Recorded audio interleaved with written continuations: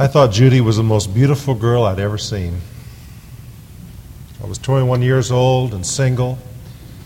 Had just gone to the church where she was a member as a youth intern for a year.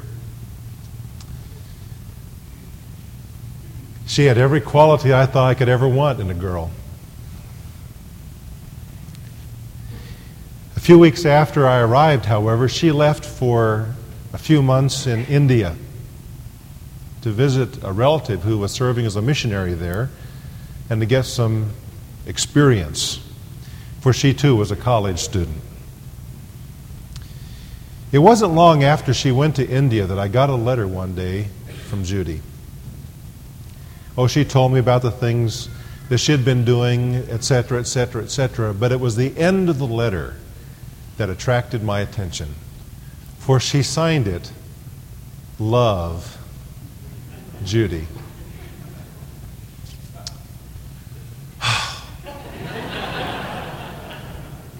I went for months on that one four-letter word, love.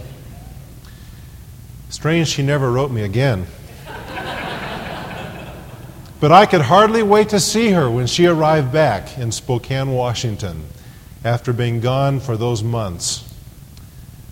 I soon realized after she returned that I had misunderstood what she meant by the word love.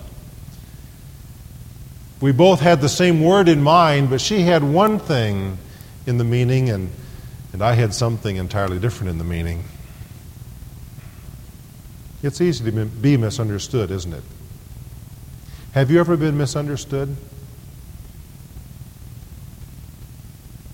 Have you ever said something using the best words that you knew how to use, only to find that in the end, the other person didn't get the message you were trying to communicate? Or have you ever done something that you thought was appropriate, even a very nice thing, only to realize after you'd done it that the other person misread what you were doing and why? Misunderstanding is a problem in the human race. And sometimes it creates a lot of pain. Often misunderstanding occurs because of a lack of knowledge. If I had known Judy a little better, I might have realized that she wrote to everybody signing her letters, Love, Judy. The possibility of misunderstanding, in fact, is in direct proportion to the lack of knowledge we have of another person. The more that we know about another, the less the likelihood that there will be a misunderstanding. Maybe that's why God is so often misunderstood. Because you see, knowing God diminishes the possibility that we will misunderstand Him. Not that we will ever fully know God, of course, because He's beyond our ability to know, but there is some limited sense in which we can and ought to know God. And Jeremiah tells us that if we're going to boast, let it not be in our riches, our might, or our wisdom, but in the fact that we discern God and have an intimate knowledge of Him.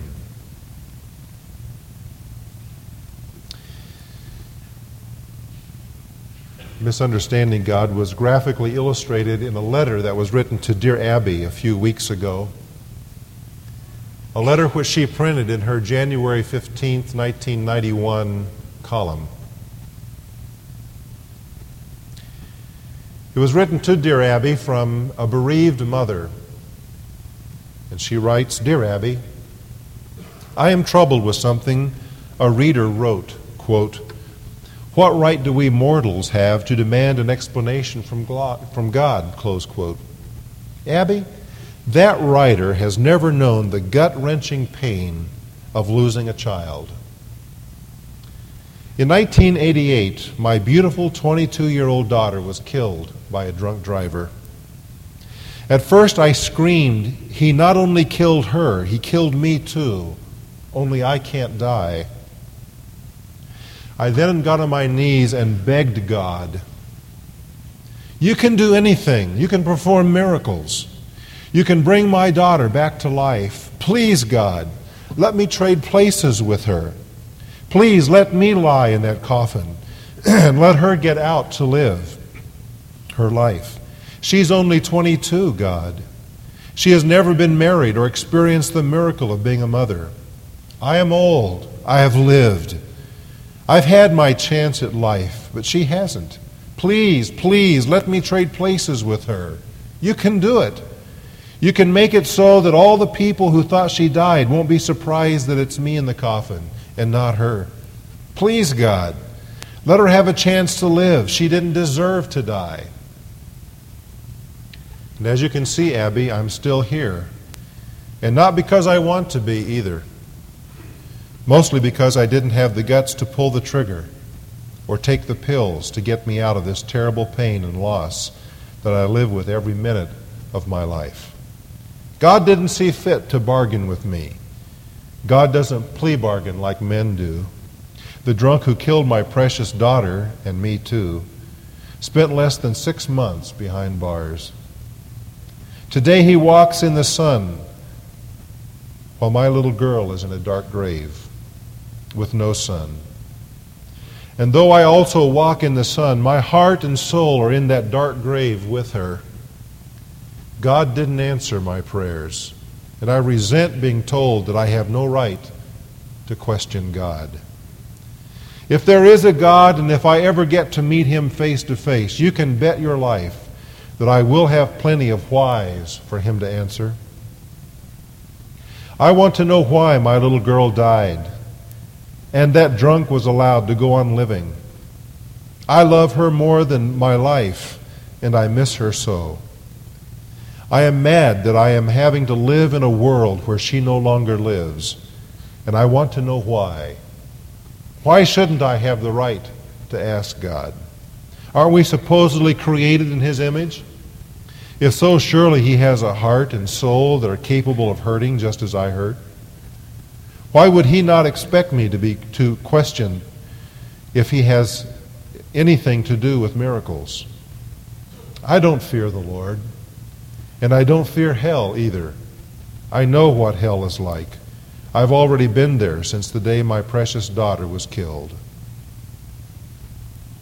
Signed, a bereaved mother.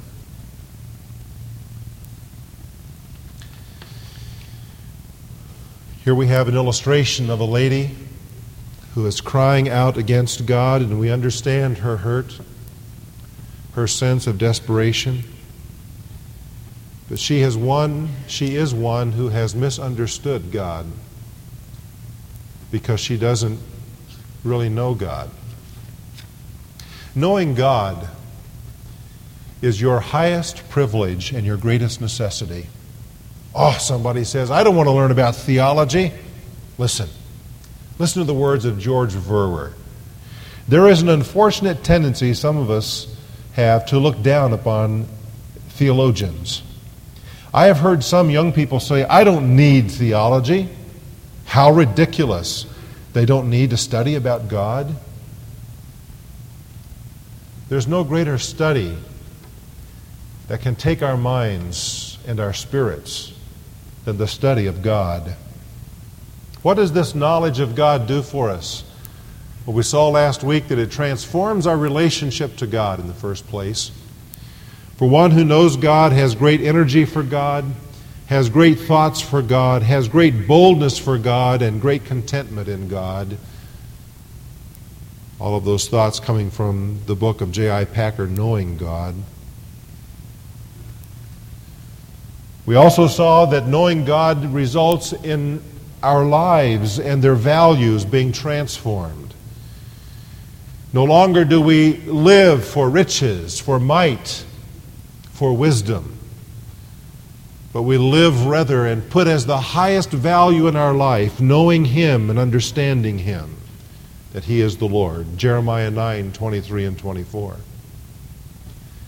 But today I'd like to suggest a third thought, and that is that this knowledge of God that we're talking about also transforms your response to God's dealings in your life. For as you learn of God and His sovereignty, His faithfulness, His mercy, His justice, and so on, the circumstances that once frightened you or angered you, the situations that once mystified you or wounded you, can then be accepted as part of a larger scheme, the breadth of which you and I cannot now fully appreciate or see. That's why Joseph was able to respond the way that he did to his own brothers who sold him. For when he had the opportunity to get even, you remember he said to them, "You intended it for evil, but God intended it for good." Joseph had come to know God. And those circumstances in his life over which he could have remained angry and bitter were accepted by him because he saw the broader scheme of what God is like. God meant it for good. Or consider the Apostle Paul, who writes to the Philippians from a jail cell in Rome, being chained to a guard on each side of him. And instead of wondering what God was up to and questioning the Almighty, he said, "The things that have fallen out to me have accomplished the furtherance of the gospel."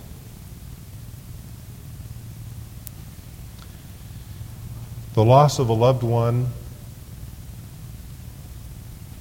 the unexpected reversal of fortune,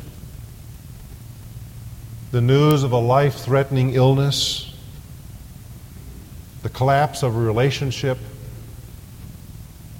the betrayal of someone you trusted. These and many other life situations become tolerable and even embraced to the one who knows God. Because knowing God transforms our response to God's dealings in our lives. I wish that bereaved mother might come to know God. It wouldn't bring her daughter back, but it would help her to deal with the great loss that she has endured. It would help her to surrender her loved one to God and to accept her admittedly sorrowful circumstances as having meaning and purpose in God's sovereign and providential plan for her life.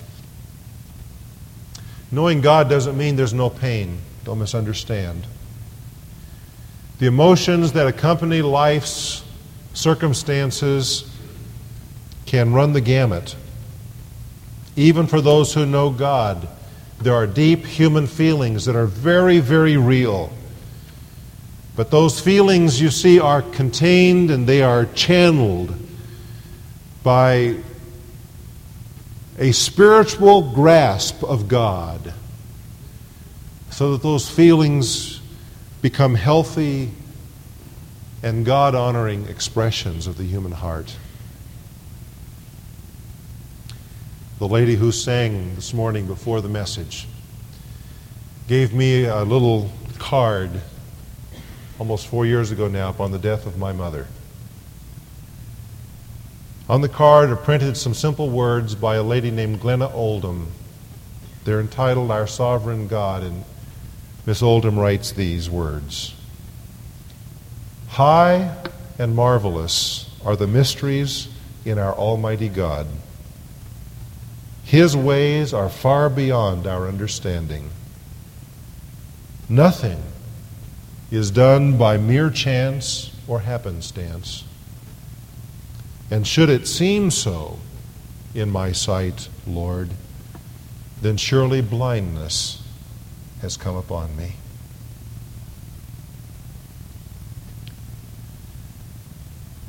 There is no greater blindness than the blindness that comes to the human spirit because one does not know God. An intimate knowledge of God does not come quickly or easily or cheaply. There's no shortcut for it. You can't buy a pound of God to get familiar with so that you can then consider if you want to know the rest of Him. You can't pick up a second-hand understanding of the Almighty. Knowing God is time-consuming. It requires discipline. And it demands that everything is first on the altar. Knowing God requires of me in the first place that I acknowledge that I poorly understand Him now. That I admit that I know Him very little and greatly need to know Him more. And secondly, that I then determine to seek Him with all of my heart. That is required. We seek Him in the Word and through prayer.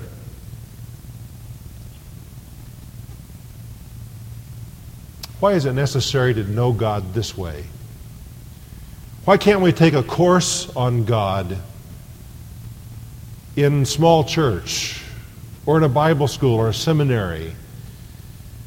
Why can't we simply take a course and pass it and say, now I know God? Well, the answer to that is that God is not merely a subject to study. He is not merely a theory to examine. He is not an idea to explore. But God is a being. He is a being. He is a personal being who is capable of being known only through personal communion. And so if we would know God, it means that we must practice communion with Him regularly. Just as we practice getting to know our friends or our loved ones by spending time with them. On a merely human level, the process can be complicated, can't it? Because we can only know another person to the degree that that person desires to be known by us and is willing to reveal himself so that we might know him. So it can be complicated. But the fact is that on the divine level, God is willing that we might know Him. And God has already revealed Himself to us so that we might, through His Word and through the person of Jesus Christ, the Almighty desires to be known. Now remember that to know a person is more than merely knowing some facts about his history. To know a person means to understand how that person thinks, how that person reacts or responds or behaves under specific circumstances. And that's how we need to know God. J.I. Packer again helps us when he says, the Bible puts flesh on these bare bones of ideas by using pictures and analogies and telling us that we know God in the manner of a son knowing his father, a wife knowing her husband, a subject knowing his king, and a sheep knowing its shepherd. Those four analogies are throughout the Word of God telling us that we know Him in the same way that those analogies work. And it's interesting, as Packer points out, that each of those analogies involves the one who is knowing the other looking up to the other, and the other promising to provide for the needs of the one who desires to know Him. And so it is with God.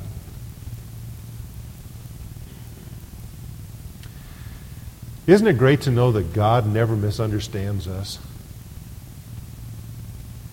People misunderstand us from time to time. because they don't know us, perhaps. But God never misunderstands you because He knows you. He knows you better than anyone. And so God is never surprised at you. You never pull one on God. And God is never frustrated by you. You'll never catch God wringing His hands over you. And God is never confused by anything you do. Because He knows you. He knows you. He knows you.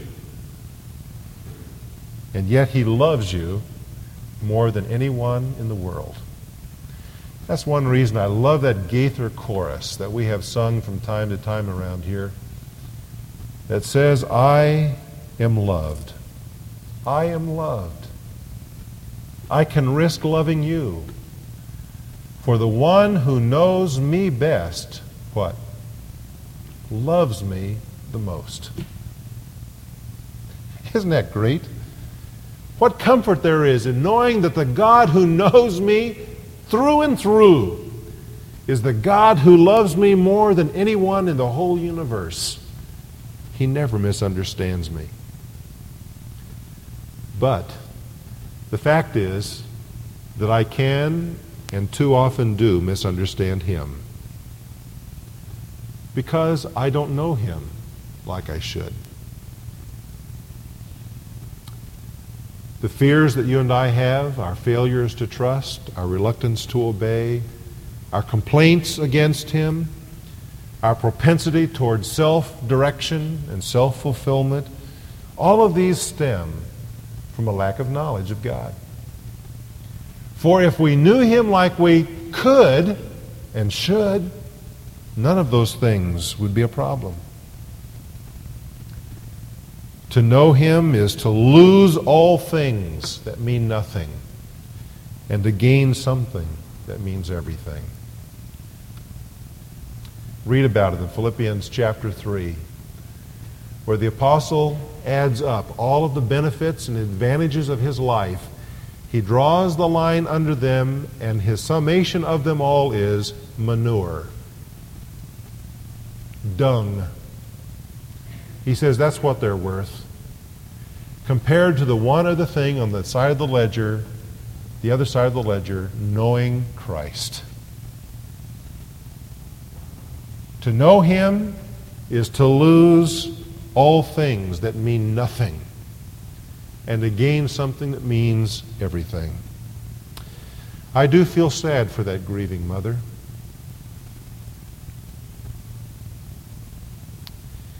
I feel sad that she blames God for her daughter's death and expects God someday to give an account to her for why. Because she doesn't know God. And she misunderstands Him and the depth of love that He has for her. There may be somebody here who says, well, I'm kind of like that too. I don't know God very well. But the problem is I don't feel like I can know God very well. I'm too unworthy. Listen, God wants you to know Him. And the degree of intimacy that you have with Him is limited only by you. You, by your choices, determine the kind of knowledge you have of God. How intimate with God do you choose to be?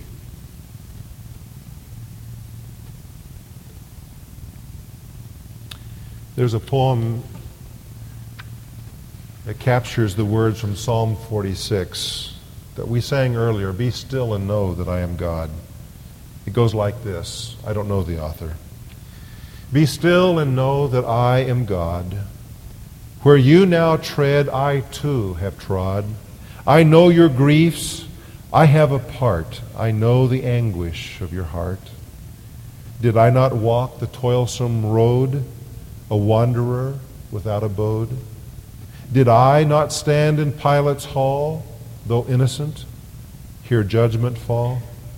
Did I not hang on yonder tree at Golgotha to die for thee? Did I not break the bars away on that first resurrection day? Ah, yes, my friend, I've journeyed far to break the might of death's cold bar. 'Twas all for you I paid the price. For you I made such sacrifice. In me you'll find your source of power to gird you in this trying hour. Let not your heart then troubled be. Believe in God, and so in me. Where you now tread, I too have trod. Be still, and know that I am God. Let's pray.